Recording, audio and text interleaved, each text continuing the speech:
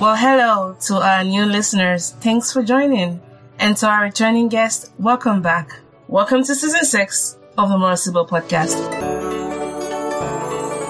My name is Mo. In this season, like you've been used to, get ready for more amazing stories, more inspirational stories to help you set your stories free. I created this podcast as a resource for Blacks, Asians, and those who love them to share stories and processes, as well as to build community around important salient issues that affect all of us as humans. So on this show, you get to hear amazing stories from people like you who show us how to get more out of life. The stories featured here are by people whose journey I am partly inspired by, as well as challenged by, but most importantly, people whose courage and vulnerability have afforded us an opportunity to hear their life stories. And I hope you find them as inspiring. Now enjoy the show, and don't forget to share this episode and the other ones.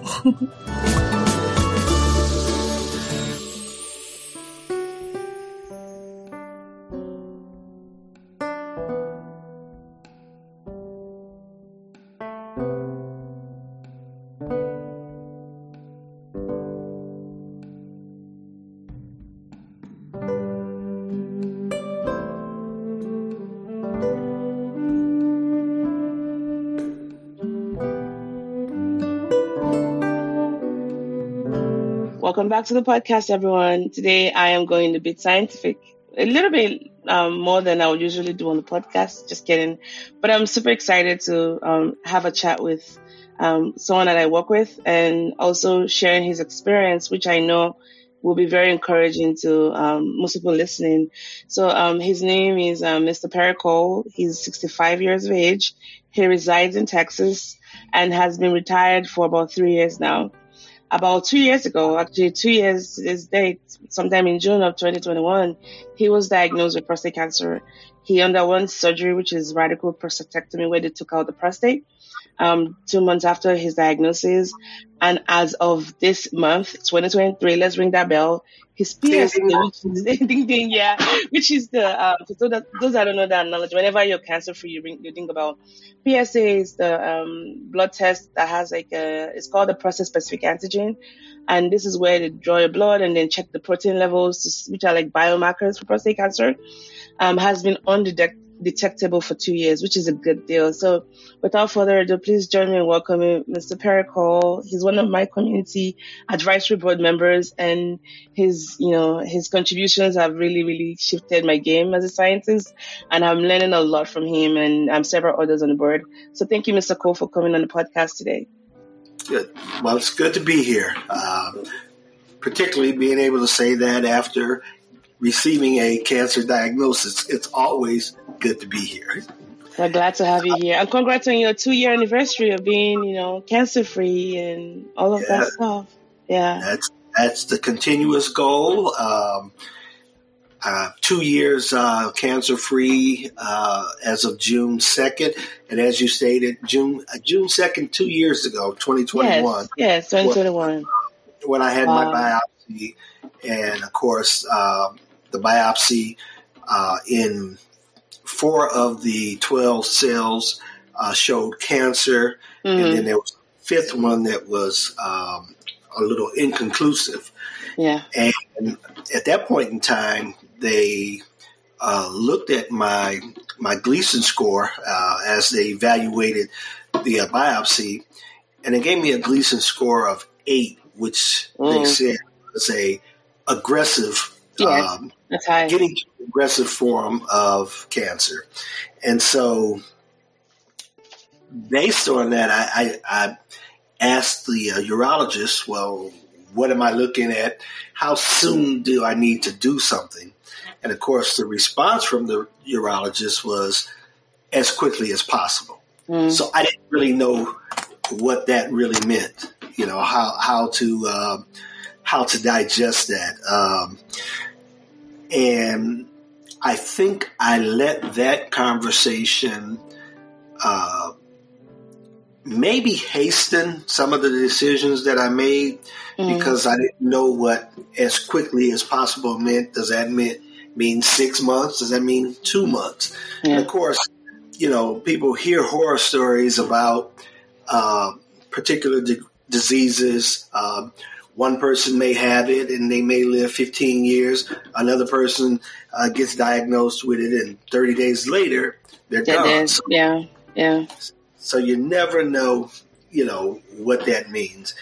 And so my thinking, when you say, if I were to tell you a little something about myself, my thinking is that when you tell me as soon as possible, that means possibly sooner.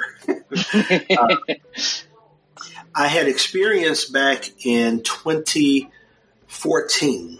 I had a knee replacement, total knee replacement, and I was doing very well with my recovery. And then I fell one day. And then a couple of days later, I fell again, and I said that there was something wrong. And I began to get numbness and tingling and that kind of thing. Well, it turns out that I had a disc in my neck pressing up against my spinal cord. And so I had to go see a neurosurgeon, a neurologist, and then a neurosurgeon. And at that point, well, I said I had fell a couple of times. Now my walking was getting to be very unsteady. So the neurosurgeon says to me, you need to get this taken care of as soon as possible. Now, mind you, this is in May of 2014. As soon as possible. He said, because if you don't, you'll be in a wheelchair. What? So I said, okay. He says, go out, speak to my receptionist, and get the surgery scheduled. I go out. She looks at the schedule. She says, well, the earliest I can get you is in September. And I'm back to that as soon as possible. What does that mean? He just told me if I don't get this done soon, I'll be in a wheelchair. I could feel the progression going down daily. And so I said, let me go back in and let me talk to the neurosurgeon. And I went back into his office and I said, as soon as possible. She's saying September. That's not soon to me.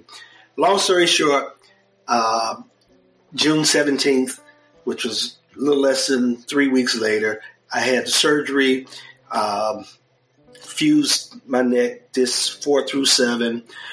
It did leave permanent bruising on my spinal cord, which has left me with neuropathy, pain in my hands and all that. But again, based on the as soon as possible. Proactiveness, yeah. Yes. And so when I talked to my urologist, and she used the term as soon as possible. You knew what to do. I knew what to do. Yeah. Wow. Let's and thanks for sharing all of that, especially the proactiveness with your health and the importance of just getting things done. I can imagine that during those times, even getting the news of, you might be in a wheelchair, or this is, Gleason score of 8, which for those that don't know, let's break that down a little bit. So in cancer, prostate cancer, Gleason score is a grading system, and they used to evaluate the aggressiveness or severity of prostate cancer based on how the cancer cells appear under a microscope, right? We know what a prostate cancer cell should look like. So by the time they biopsy, meaning they go in there, they scrape a little bit of the prostate cells and they put it under the microscope. If it doesn't resemble what a prostate cell should look like, then they start grading it. This was named after a doctor called Dr. Donald Gleason. And a pathologist usually does that. And they have different grades. Usually 2 to 6 means it resembles a normal prostate tissue. When you're going to 7, it's like, it's kind of like, primary grade. And sometimes they might even do 3 plus 4 or 4 plus 3. But anything over 8, it's poorly differentiated. It does not resemble a normal prostate cancer. And cancer's Gleason scores of 8 to 10 is considered high grade or highly aggressive. So you're going to hear words like Gleason score, PSA, biopsy, rectal examination. I'll break all of that down for you, so we don't want to lose half of the room. But these are important things to keep note of when we're talking about prostate cancer. Mr. Cole, let's dial let's dial it down a little bit to your growing up years, your formative years. So walk us through how you grew up, your family structure, And I'm asking because, as you know, one of the risk factors for prostate cancer is family history. So at least knowing that, and if you even had the knowledge of that, or if there was a positive family history, of cancer or prostate cancer in your family and all that kind of stuff. Yeah.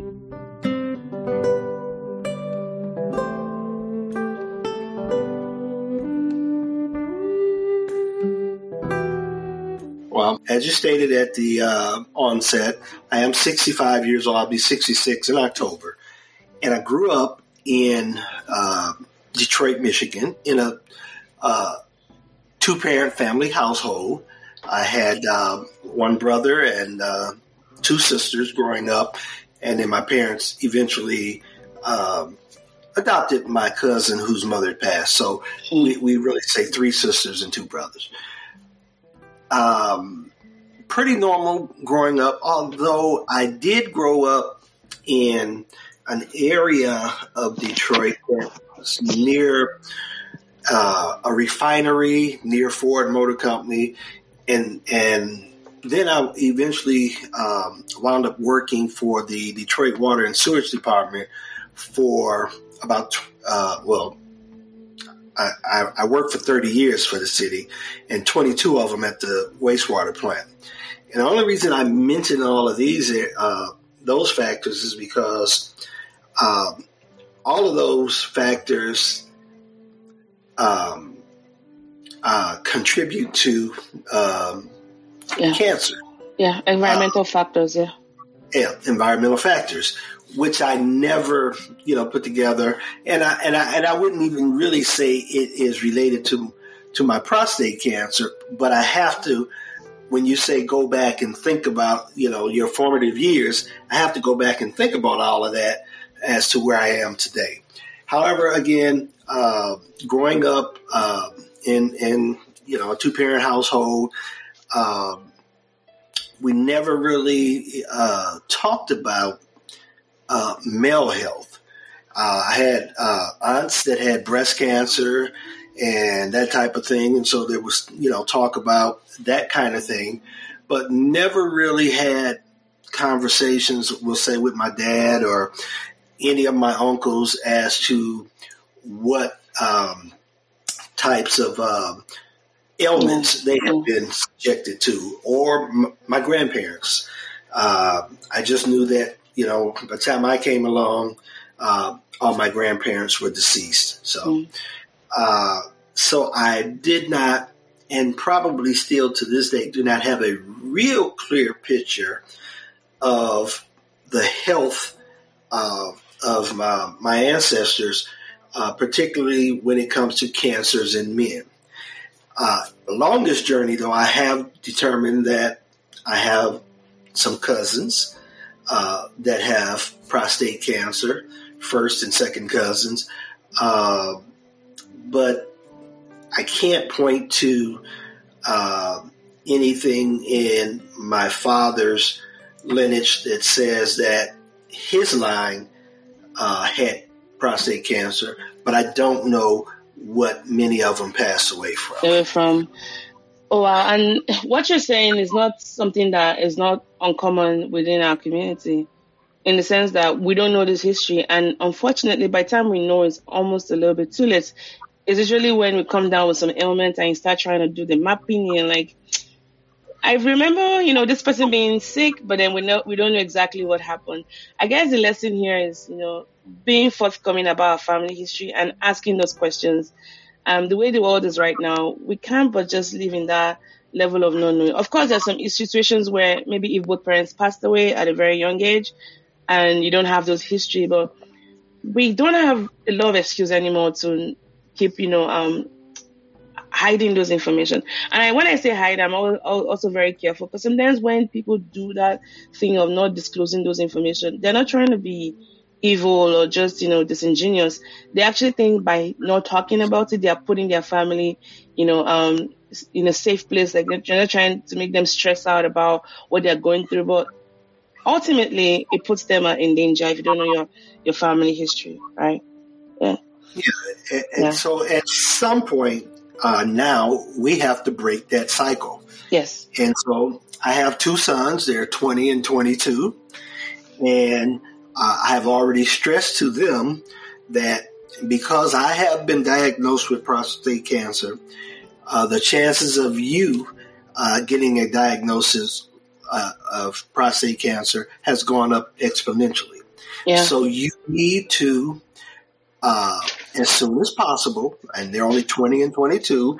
Hey, start them young. Begin to baseline your PSA and make sure that you know what it is.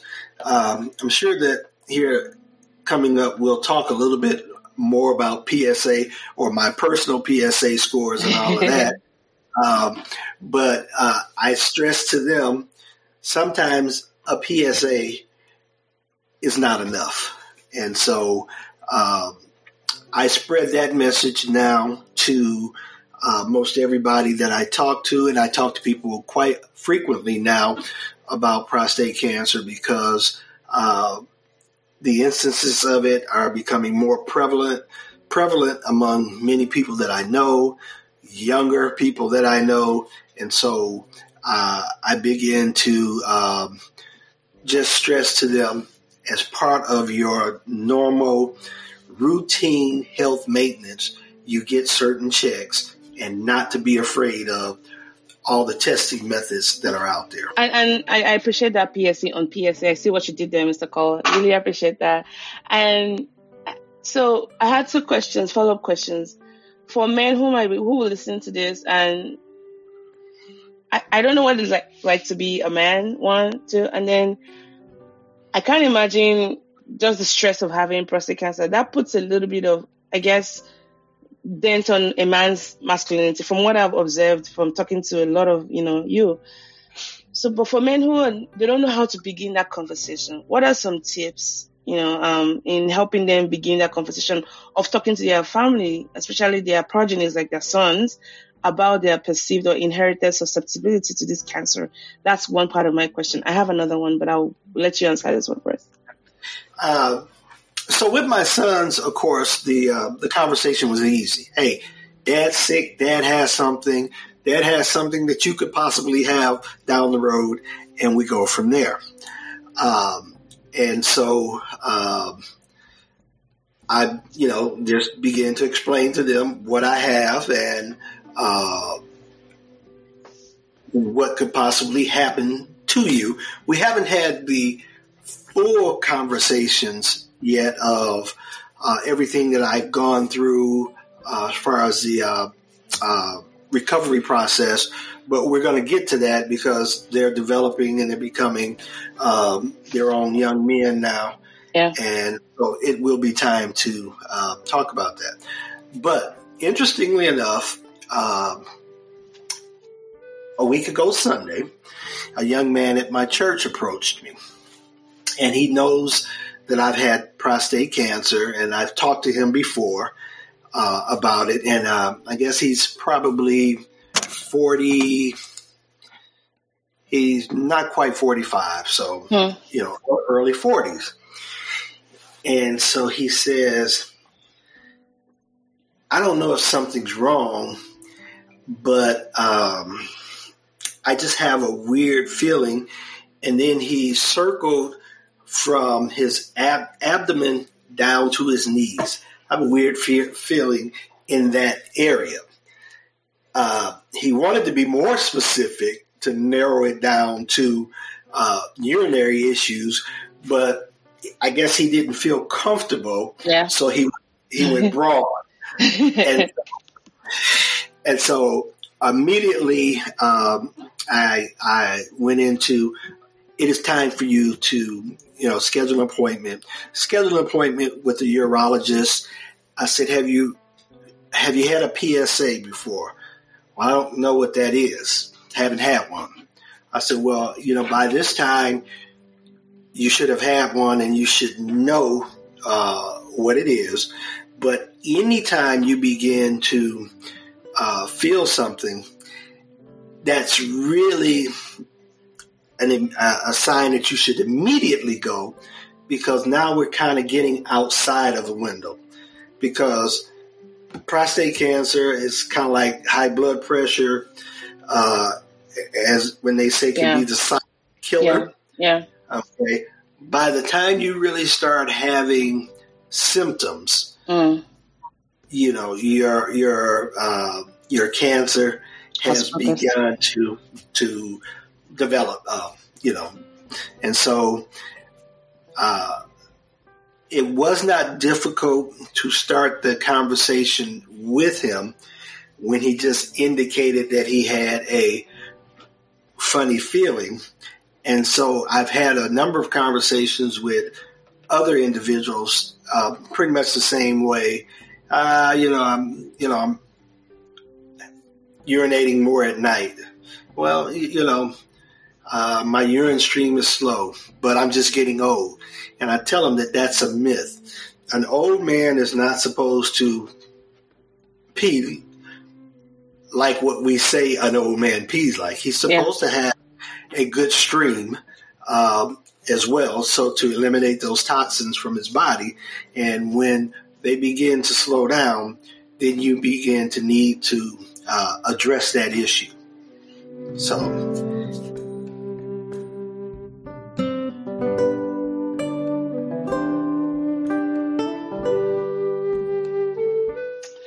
I like that. Answer your question? No, it did. It did a lot. Like just finding ways to get that information out. Now, another thing that we found from the study is that while most men are reticent in talking to their kids about, the ones that end up doing it, there's a way they're direct more with their sons. When it comes to their daughters, they're not quite equipped. And this is important because we've seen some cross-linkages between prostate cancer in fathers and gynecological cancers like cervical cancer and breast cancer in their daughters as well. Like through the BRCA gene linkage, there's also the Lynch syndrome. So for men who might have daughters and go like, well, I don't have sons, so that message is not for me. But no, it's also for you.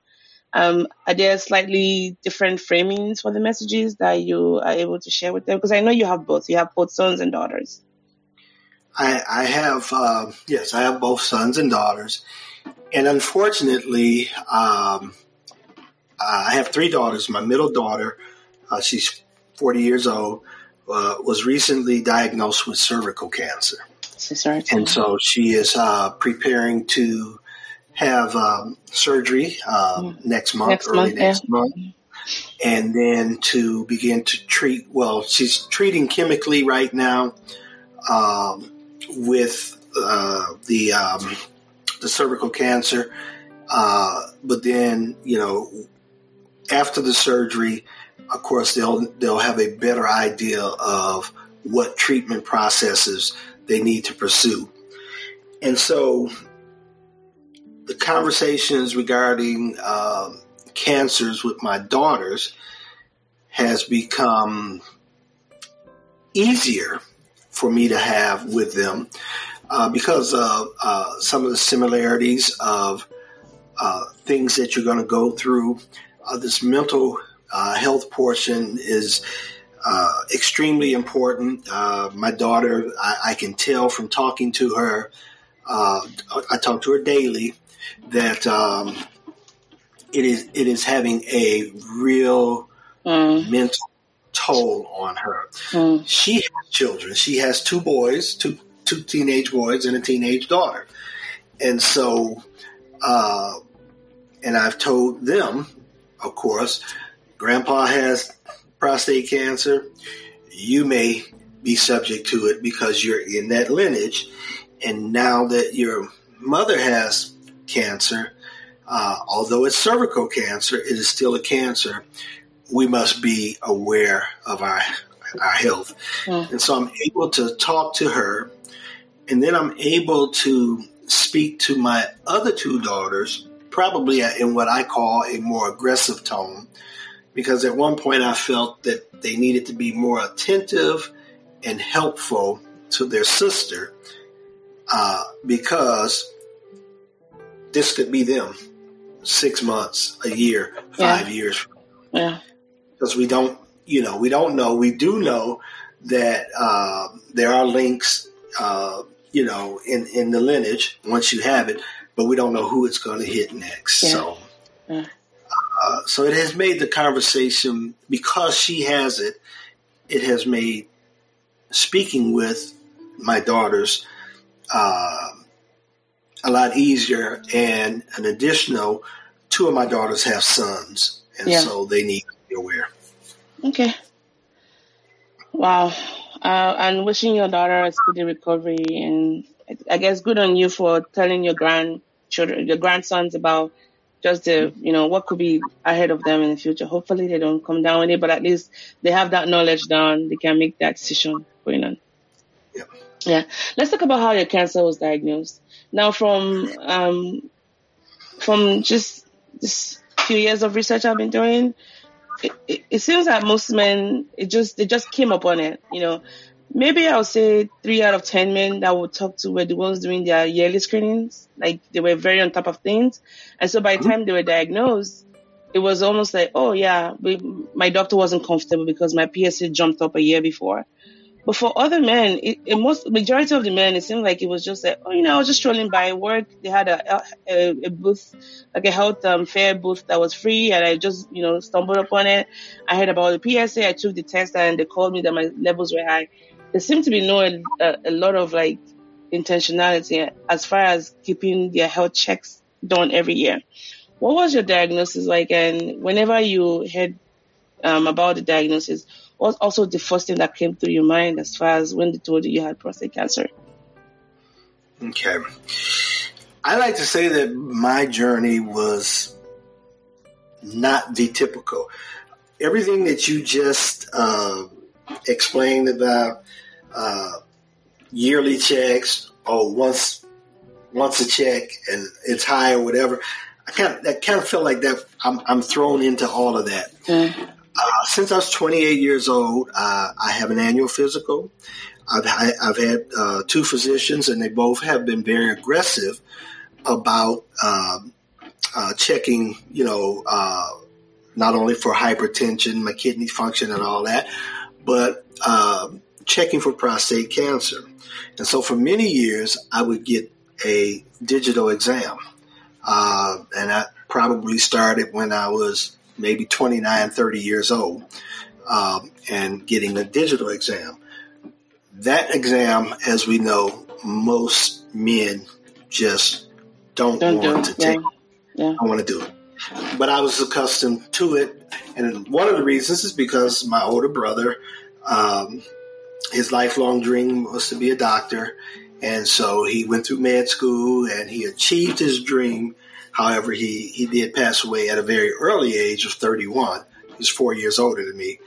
But what he instilled into me, because I was his guinea pig through med school, get everything checked. And so from that point forward, I did. At some point, the doctor switched to the PSA as the preferred form of examination. And so I had my PSA done every year. And every year I would be in the 0.7 to 0.9 range. And I was that way for years. 1 year I went from 0.8 the year before to 1.1. Not a significant increase at all, particularly because I'm aging, However, aggressive doctor said, hey, let me rerun it. Let me give you an antibiotic. Let me do some things to check just to make sure. And we did that. And of course, it went back down to the 0.8 range. So the following year, it went to 1.3 maybe. Mm-hmm. And we did the same thing. However, at that point now, I'm approaching 60 years old. So a normal PSA for a 60-plus individual is going to be between 1 and 2. I'm still in a good range. In 2021, 62 years old, I had a 1.7 PSA. The PSA level was nothing that concerned any of the doctors. However, I was having some other urinary issues, And so I decided to go see a urologist. And the urologist looked at my PSA, and then the urologist asked me, could she do a digital? I'm fine with it. I've had a number of them. And so she did a digital exam, and she was unsure. So she came back to the room and she asked me, well, can I do a second digital? I looked at her and I said, hey, you playing games or what? But she did the second one. And she again said, I think I felt something, but I'm not sure. Suggest we do a biopsy, just to be sure, but that's your choice. And I said, do the biopsy. And we did the biopsy. And so it turns out I had a low PSA, continuously low PSA, a lot lower than many men my age. But because I chose to do the digital exam, there was an indication that something was going on. And then we went to a biopsy. And, of course, I had the cancer cells within my system. Wow. So I now stress to men that I talk to, yep, the PSA alone is not enough. Don't be afraid to save your life is basically what it boils down to. And for those that are wondering what data meant, so that's called the data rectal examination, or the DRE for short. And this is where a finger is, usually gloved finger is, because the way the prostate is located, you have to be at a position where a finger is inserted through the anus to feel for the prostate. And usually there should be a feeling that if you feel something differently, then you know that, okay, there's something off. Now, it's not like confirmatory unless a biopsy, meaning a sample of that tissue is, taken and to the lab and seen under the microscope. But that test itself is what you've probably heard a lot about. There's been many jokes made about it. Different animations where the doctor snaps their fingers and, laughs in a very evil way. And so during that procedure, the patient usually lies on their side with their knees bent, or they might be asked to bend forward while standing, and the healthcare provider will gently insert their lubricated or gloved finger into the rectum through the anus. And they're supposed to feel for the size of the gland, how consistent it feels like, are there any abnormalities, are there lumps, And so, yeah, it's not very comfortable from what I've heard. It's not very, very comfortable. And for you to have, put yourself through that a couple of times, especially considering your PSA wasn't super high in the first place, but it ended up being that you had a very high glycine score. So I really appreciate that. And I think that the lesson here is that make sure you're working hand in hand with your healthcare provider. Because there was something you said. One thing I like about you, Mr. Cole, you're the king of quotes. You have a lot of quotes, which is very good for me as a mixed methods researcher.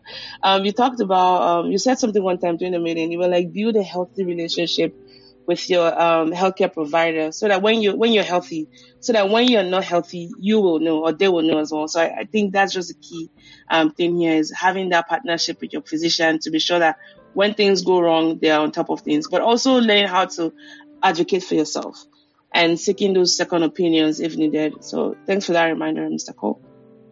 Mm-hmm. So let's talk about the treatment. See, you had the radical prostatectomy, which is really a surgery to take out the prostate. Now, what was the stage of your cancer again? Do you remember what stage was it? Stage 1 or 2? It was because I had cancer, the urologist said, we have to stage it as a 2. Okay. And because cancer cells were prevalent, 2C. I see. 2C was the greatest grade.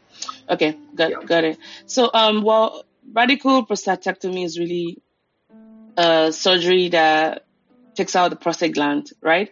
And yes, it's one of the most common ones, especially when it comes to not super aggressive forms as far as the staging.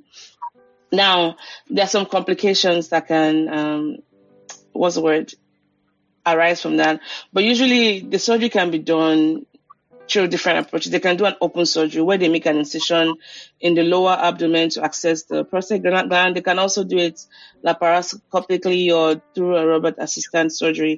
But really, the idea is just to take out the entire prostate gland along with the surrounding tissues, right? Now, the choice of surgery depends on the stage of the cancer and also the patient's condition. And there are some side effects from that, or even, let's put it, long-term complications, like I've been corrected many times. You can have urinary incontinence, meaning someone can lose, control of their bladder. This can be temporary or permanent. There can be some issues achieving or even maintaining erection, which also has a lot of implication for a man. But it's also very important for patients to discuss the pros and cons to make that informed decision as to the best course of therapy for them. So for you, Mr. Cole, what made you choose the radical prostatectomy over the other forms of surgery or even treatment options that there are? A couple reasons. One of the first reasons, the first urologist I saw, and the reason I say the first, because of health insurance restrictions and group procedures, I had to switch to a second urologist. But the first urologist recommended a prostatectomy because she felt that the cancer was probably just localized within the prostate itself. And if you just remove it, you typically remove all the cancer, and then that, pretty much solves your problem, as if you want to put it that way. Mm. And so, again, this is the same urologist, though, that told me as soon as possible. So what that meant to me was, okay, I don't have a whole lot of time to begin to investigate other treatment forms.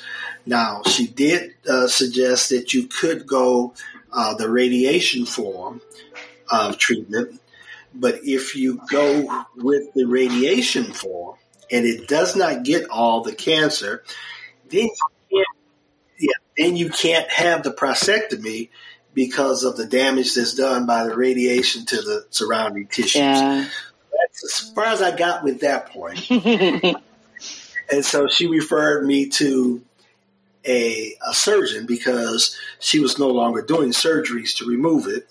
And then, however, the surgeon I went to was not in my group, was not covered in my group by my medical insurance. So now I had to look for another surgeon. Surgeon. Yeah. This took about 3 weeks. In my head, my as soon as possible thinking, because I asked her, well, what's soon as possible to you? She said within the next 3 months. Well, it took me 2 weeks from getting the news that I had cancer. And one of your earlier comments was, what happened when I got the news? Yes. She took me in the office and said, hey, we got your biopsy results back. And typically everything is, pretty much normal for most guys. It's usually BHP, benign heightened prostate, where the prostate. But in your case, you have cancer. You have cancer. And she said it just like that. You have cancer. Wow. And it was kind of matter of fact coming out of her mouth, but that hit me like a ton of bricks because I have cancer. Only thing I know about cancer is I've had aunts and stuff that have died from cancer, breast cancer, but cancer. Cancer nonetheless, yeah. Yeah. And so it kind of stops your world for a moment. And other guys that I've talked to that have had the same thing happen, and they say, it's, we're dealing with it now, but when the doctor looks you in the face and says, you have cancer, you really don't know what to say, what to do, or how that affects you. So you just freeze in your tracks. So anyway, all that 2 weeks has passed. Now another 3 weeks have gone by, and I finally get to the physician that's going to do the work. And I ask him, what about other forms of treatment? And his response was, I do surgeries. This is what I do.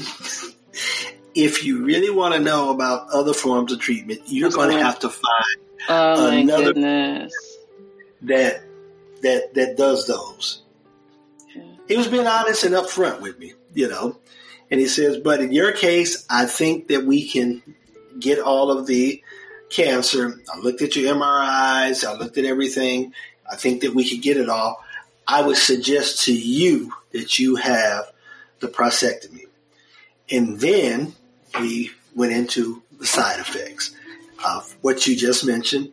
There could be some incontinency. There could be some erectile dysfunction. But looking at yours, I think I can do pretty good because I do robotically. You have some cancer cells on the left side of your prostate that are up near the nerve that controls erectile function, but I think I can get it all without disturbing most of it. Wow. And so I said, okay, when can I have it? Well, you had your surgery June 2nd, biopsy June 2nd. We have to wait 60 days. Another 60 days? From the biopsy, though. Oh, okay. When he said 60 days, I'm like, wait a minute, But he said from the biopsy. And so that will put you up mid-August, August 11th. We can do it then. And so I scheduled for August 11th and did it because I looked at my clock ticking. It took me three weeks to get to you. What's it going to take me to get to another urologist who does therapy or some other form? And I just, that as soon as possible thing in my head from my previous experiences is what took over. And so I had the surgery.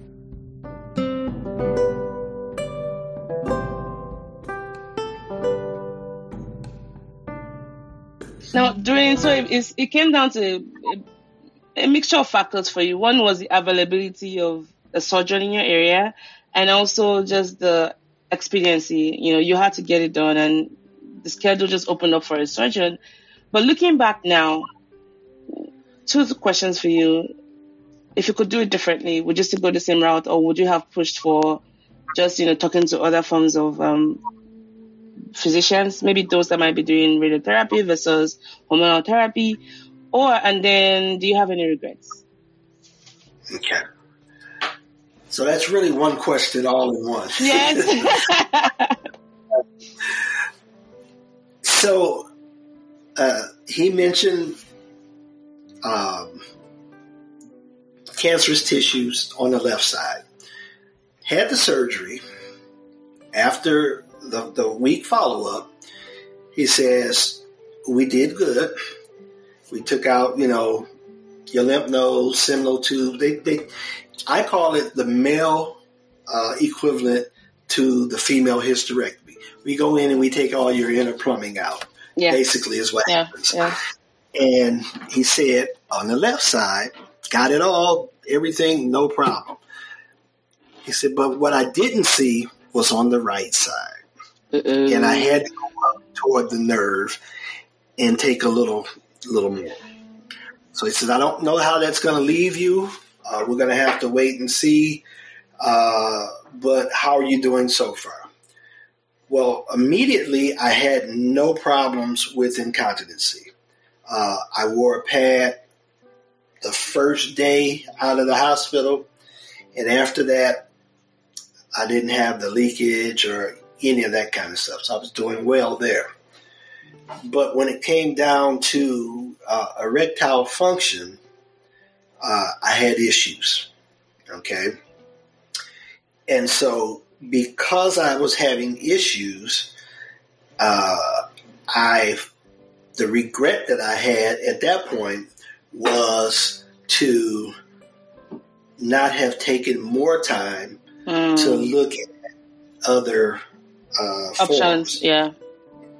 And then I felt I was a little misinformed because I was sure he told me that with the prostatectomy versus the radiation had more instances of erectile dysfunction than the prostatectomy. However, as we had our town hall seminars with Dr. Roach. Dr. Roach, yeah.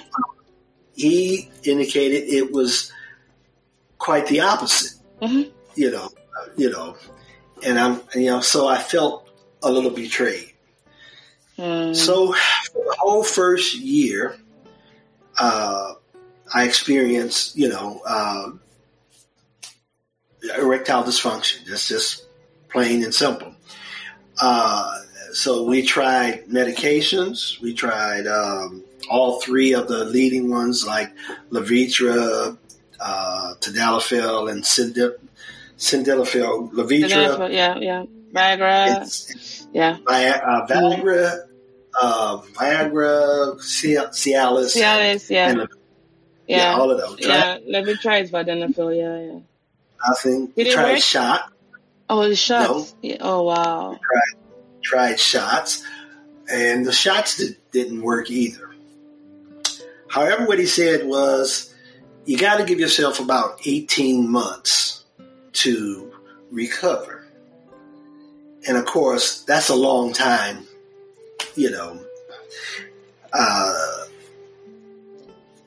So wait, yes. It's just what it is, yeah. I don't have to wait to find out it ain't going to work either, if you want to put it that way. And so, again, at that point, I felt, betrayed. I felt very regretful that I did not look into more forms of treatment.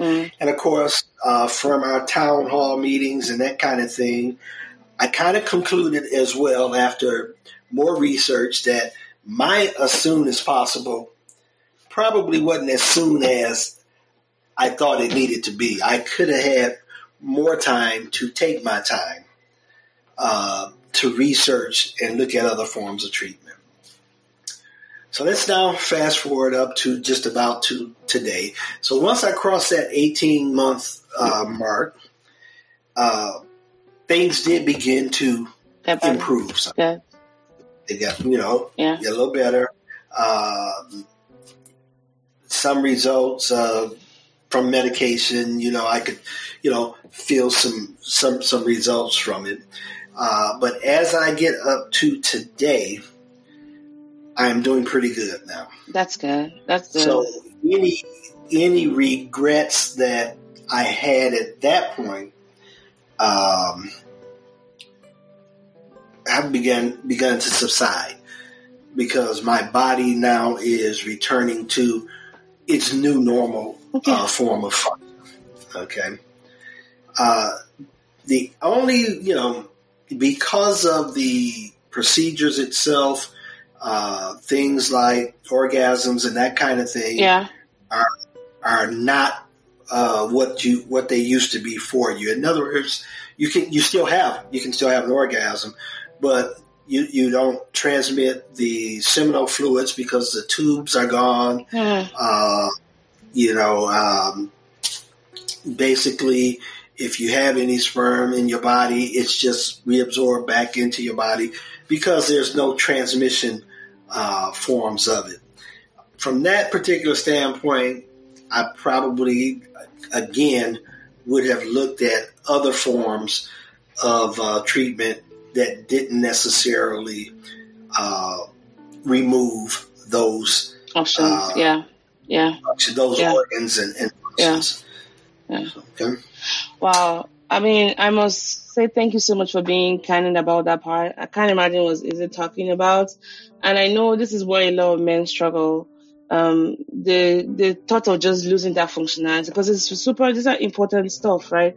And I think this also emphasizes the importance of making sure that as healthcare providers, we're providing the pros and cons and making sure that whenever we're giving our patients options, it's something that they choose, not because their hands are tied. Because in your case, you will have definitely benefited from having conversations with, knowing more about the other options available to you, right? And so yeah, thanks for sharing that, especially things you probably would want to do differently. Now, I have two more questions, two broad questions for you. One would be, you talked about new normal, and in the study that you've been a part of, and also in the work we've been doing together, we're definitely seeing the effect of age, right? That younger people, when I say younger, those that are late 40s, early 50s. Now, the average age of diagnosis in our study was 60 something, which is not so significantly different from what the literature tells us about the average age of diagnosis. But we still have men falling in the younger demographic. Now, men who are younger and who also have younger wives, so they might be older but have younger wives, they tend to struggle a lot with just redefining what quality of life means for them post-diagnosis, post-treatment, post, whatever surgery they had and whatnot. For you, how have you been able to cope with just this new normal? Because I imagine you've had to mourn the loss of some functionality, but you've also redefined, okay, this is the new life now. What are some coping mechanisms that you've had? Because you're such a positive person. I've been working with you for the past 2 years, and I mean, you're very frank about things you go through, but you're very positive about life. And that is something I also appreciate working with you. But for men who are finding it very, very hard, what are some ways they can redefine what quality of life means and be able to move forward, not moving on, because this is reality we're talking about. So, and particularly for a younger guy that has somewhat of a younger family, the way I began to cope and deal with this is that my youngest granddaughter is 8 years old. My youngest son is 20. And then my next son is 22. My girls are a little older. They're 37, 40 and 44. So they're a little older. And they have children as well. I have a 25-year-old grandson and 3 granddaughters, 3 grandsons. And I begin to say, when it comes down to whether, and I'll just be frank, when it comes down to whether I can have an erection or I can see my granddaughter get married, which would I rather do? Oh. Okay. And so I began to, as they begin to have achieved different milestones in their lives, they graduate kindergarten, graduate 6th grade. I got one that's getting ready to graduate high school next year. I've got a granddaughter who goes to Spelman. She's in her senior year.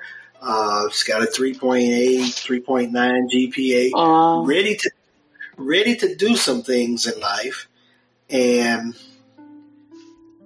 do I want to see those things? Or do I want to have 30 to 45 seconds of pleasure or whatever, is the way I put it. And so I begin to say that there is still a lot of life left for me to enjoy, a lot more adventures for me to see, and it has to be much more than just saying I have a sex life, because that's very small, very contained. As you get older anyway, it begins to, I won't say totally disappear, but it is not like when you're 20 years old, for sure. Because 40 was different from 20, and of course 60 is different from 40. Way different from 20, And so for that young man, I would tell him, you have a family.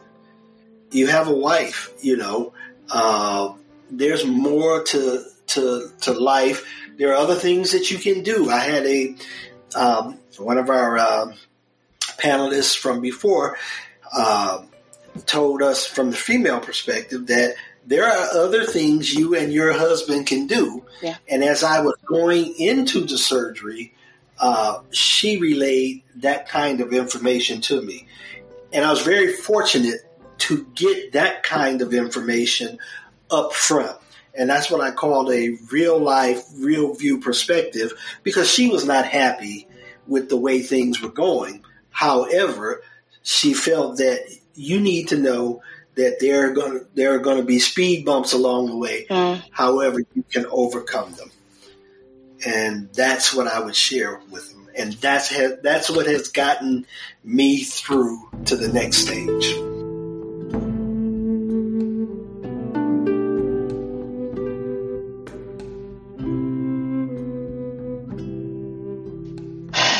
You know what? I don't even know what to say to stop that. I think I'm just going to let that be. And I thank you just for explaining that, because I think at the very core of it, that's a good attitude to have with life as far as posturing ourselves. There's some things that don't work quite the way we want for them to work, but we can definitely redefine our experiences. Like for you, it was, I have, my grandkids, I have my children, I could invest in those experiences. And just finding a way to move forward. So you redefining what quality of life now means to you. I think that'll be hard. That'll be the key point to this. And I imagine for those who might be younger, it's a lot difficult for them. Because in the study, older men will say things like, well, even if I didn't have prostate cancer, the older I got, my erectile dysfunction, for example, was supposed to decline anyway. So yeah, it's just as well that prostate cancer accelerated that process. So for those who might be younger, I think another thing to emphasize is the importance of mental health for services, maybe talking to somebody to find ways to cope with this. We don't minimize these issues. We think they are very important and they can be quite life-threatening. I had a man in the study talk about feeling suicidal, and because they couldn't have an erection for a whole year, even way past the time point the doctor gave him to resume functionality. It wasn't until he was fitted with a mechanical pump to assist in that process that he felt his life getting back to normal. And for him, that was important to him. So for you who might be listening, if that's like the absolute important thing, nothing else compares to this, then please seek help. There's always ways around this. Seek help and don't wallow in that, alone. Now, quickly and lastly would be this. You are one of our community advisory board members, and it means a lot to me. I have learned a lot from all of you on the board, and your ability to just give your time, your resources once a month to get together, and even the interactions, even between our meetings. I've bragged a lot about you all and just how I feel like I can never do research any differently from this. It's just, you get access to the community you're working with and you're working together.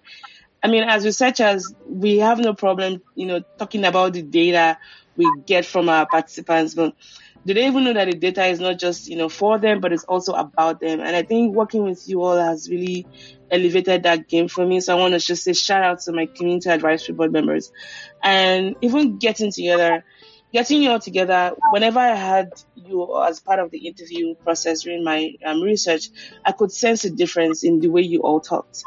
There was this passion, like beyond just being a survivor, which I think is already amazeballs. You had this fire to just be like, I want to go out there and change my community. I don't want people to go through what I went through. You usually were more open. You were more forthcoming. I was like, I'm going to tap into that. So whenever I would reach out to you to ask, hey, would you mind being part of the board? You all said yes, and that to me has really, again, like I said, I've learned a lot. So for those who might be wondering, they are called the CAB members, which is the Community Advisory Board members. We have about 6 members, and they are made up of survivors, from all walks of life, living across, the U.S. They also serve as our first level human subject review group to ensure that the process we're using as far as research-wise is appropriate for them.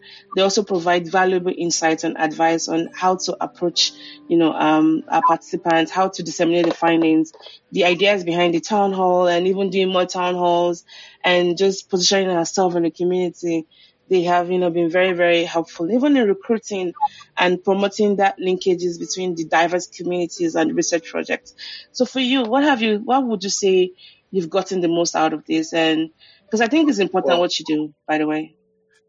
Well, first of all, I want to say thank you for inviting me and allowing me to be a member, a part of this process. As you stated, we have about 6 members, a very diverse board. Being able to, and I won't use their names, but being able to look at one member who's 20 plus years out from his diagnosis and his journey, and to see him still on fire, we should put it that way, is very encouraging for me. One of the important things that you said is we want to get back to our community and let them know what we're going through. But the bigger part of that is to let many men know you don't have to go through all of this if you just stay on top of your health. A lot of the stuff that we may have had to go through or men will go through is simply because we don't take care of our physical health. And so the erectile dysfunction, the prostate cancer, colon cancers, and all of those can be significantly reduced if they're caught in the early stage. So what we're saying as CAB members is that we've gone through cancer. However, you don't necessarily have to go through to the degree that we've gone through, and many of us, we're still early stage catchers. But you can, for most people, you can even be better than that. With prostate cancer, caught in its earliest stage, 99% cure with no adverse effects on you. Okay? And so that's the message that I think all of us feel is important to the rest of our brotherhood, to the rest of our younger men, is that if we do what we're supposed to do, then you won't have to go through. And if you do go through, it's not to the severest of treatments and severest cases that you hear about out there. And the other thing is, when you have an ailment, stay away from Google, stay away from the internet. Dr. Google. Stay away from Google. Find you a team of physicians. Mental health is as equally as important as physical health, and they go hand in hand. If you're mentally ill, your body is going to come down to that level, and and if you're physically sick, it can bring your mental level down. So get you a mental health professional as well as a physician, and I think you'll do very well, and your quality of life will be like what us CAB members are saying it is for us now. Yes. Okay. Yes. Oh, wow. Thank you. I think this has been such a delightful and enlightening conversation. And for academics like me who might be interested in doing more of community work and finding ways to work with the community, it's just getting started wherever you are. And it takes a lot of time, it takes a lot of resources, but it's worth it. Because that time you're spending to building this group together, you save it up all on the end, even way much more. Because the relationship is just very rich, and we're gonna keep working together for as long as possible. And even thinking of new ideas and pivots and pilot studies and different kind of ideas, they've been super instrumental in just uplifting our game when it comes to research. And Mr. Cole, I have learned as always from you today, just your passion and your spirit of advocacy and your vulnerability in talking about these very difficult issues. And I just want to say thank you for coming on the show today. I appreciate it. One thing for you. Oh, okay.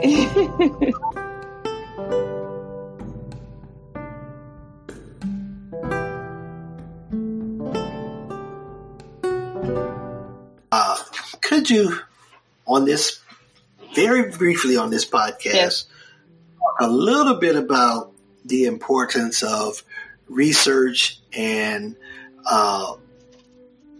Black males participating in research projects? Oh, thank you. Well, it's so important. We don't really have those representations, right? First of all, I'm very passionate about Black men's health, especially even Black studies, period, because I think that we haven't done that enough. And so and thank you, Mr. Cole, for that reminder. Here's a call out to action. We need to be able to start tackling some of these health issues that are preventable, or even that have a higher recovery rate and better outcomes when detected early. So earlier on, Mr. Cole talked about the survival rate for prostate cancer when it's diagnosed early. Of all cancers that I know, like for example, pancreatic cancer has a very horrible outcome. I think most cases like 9% of survival in 5 years. So if you brought out like 100 people who had the surgery or had the treatment done, maybe 9 out of those 100 would have survived. But in prostate cancer, survival rate is about 99%, 95 to 99%. That's good odds to have. So in being able to prolong our lives and do better, we need to be, involved in these clinical trials and studies.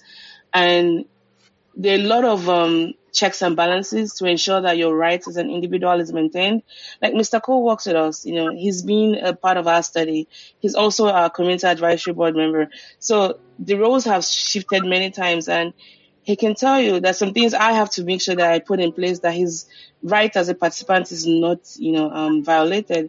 And I have my university also, and then also my funding mechanisms, making sure that things are done in an ethical way. So there are checks and balances, just in case you might be worried about, my confidentiality. We cannot break that rules. If I break some rules, I'll end up in jail. That's, for that. We also need to be involved in research studies so we can identify the disparities.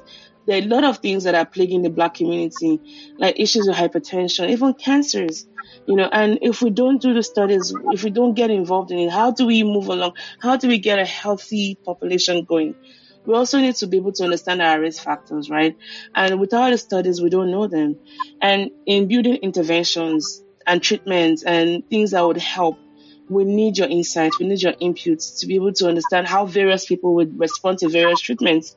We also need to make sure that we're empowering, Mr. Cole talked about things he has learned, from being part of the community advisory board. Like, imagine if he had something like this when he was about to make his decision regarding his therapy. Imagine if he had access to those town hall meetings that we've held to be able to empower him about his decisions regarding, okay, no, I don't want to have this option. I want to go with the other option because I have heard from a physician, or I have talked to many men who have, gone through this. So these are some of the importance of being part of that. So our research is crucial for understanding and addressing these disparities, and also overall improving the health outcomes for Black men. And if you don't participate, we don't move forward as a group. So this is why it's very important for us to be involved. So get involved today, please. And thank you. Thank you. Thank you, Mr. Cole. Did I leave anything out?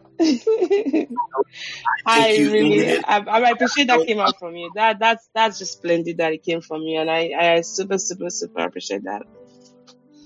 Okay. Thank you. You did very well. Thank you. I'll be in touch with you shortly after this, but I want to say thank you for coming on the show. And everyone, where can people find you if they really want to talk? Maybe you have a man listen to this episode, and they would like to connect with you and maybe hear more about your process. Because I want to be far removed from that process, because I imagine that it might be nicer for them to get directly through you. How can they contact you if they wanted to ask more questions? I have a email address that they can email me. It is, you want to give it? Yes. MRPL Cole, MRPL at Yahoo. .com. I can be reached through you. If they reach out to you and want me to reach out to them, we can do that, and I will respond that way. I'm a little hesitant about the phone numbers because. Oh yeah, let's not do that. No, let's not do that one. because of the number of spam calls, you might get lost that way. Yes. But if you make direct contact either through email or through Dr. Mo here, then we can reach out to you, and we'll be happy to assist you with whatever we can, let you know what our journey is. I'm going to be frank and real with you. A lot of men not going to come out and tell you that, hey, something is not working right, but I'm going to tell you it wasn't working right, and I wasn't happy. Yes, so yes. But there's nothing I can do. Thank you. And Mr. Cole is very, very responsive. I'll tell you that much. Very, very responsive. Yeah. Sorry, go ahead. You were about saying something. Oh, I was going to say, but I'm going to be real with you, and I'll let you know that time does heal a lot of wounds. You will have to follow the advices of your healthcare professionals, and you got to be patient. Be a little patient. That patience kind of goes hand in hand with mental health, the mental portion. And as you heal mentally, you'll find your body to begin healing better physically as well. Yes, agreed. Thank you so much, Mr. Cole. Well, on behalf of everyone on the podcast, I want to say thank you for joining again, and I'll see you around. Okay. Thank you. Look forward to hearing. All right. Bye-bye, sir.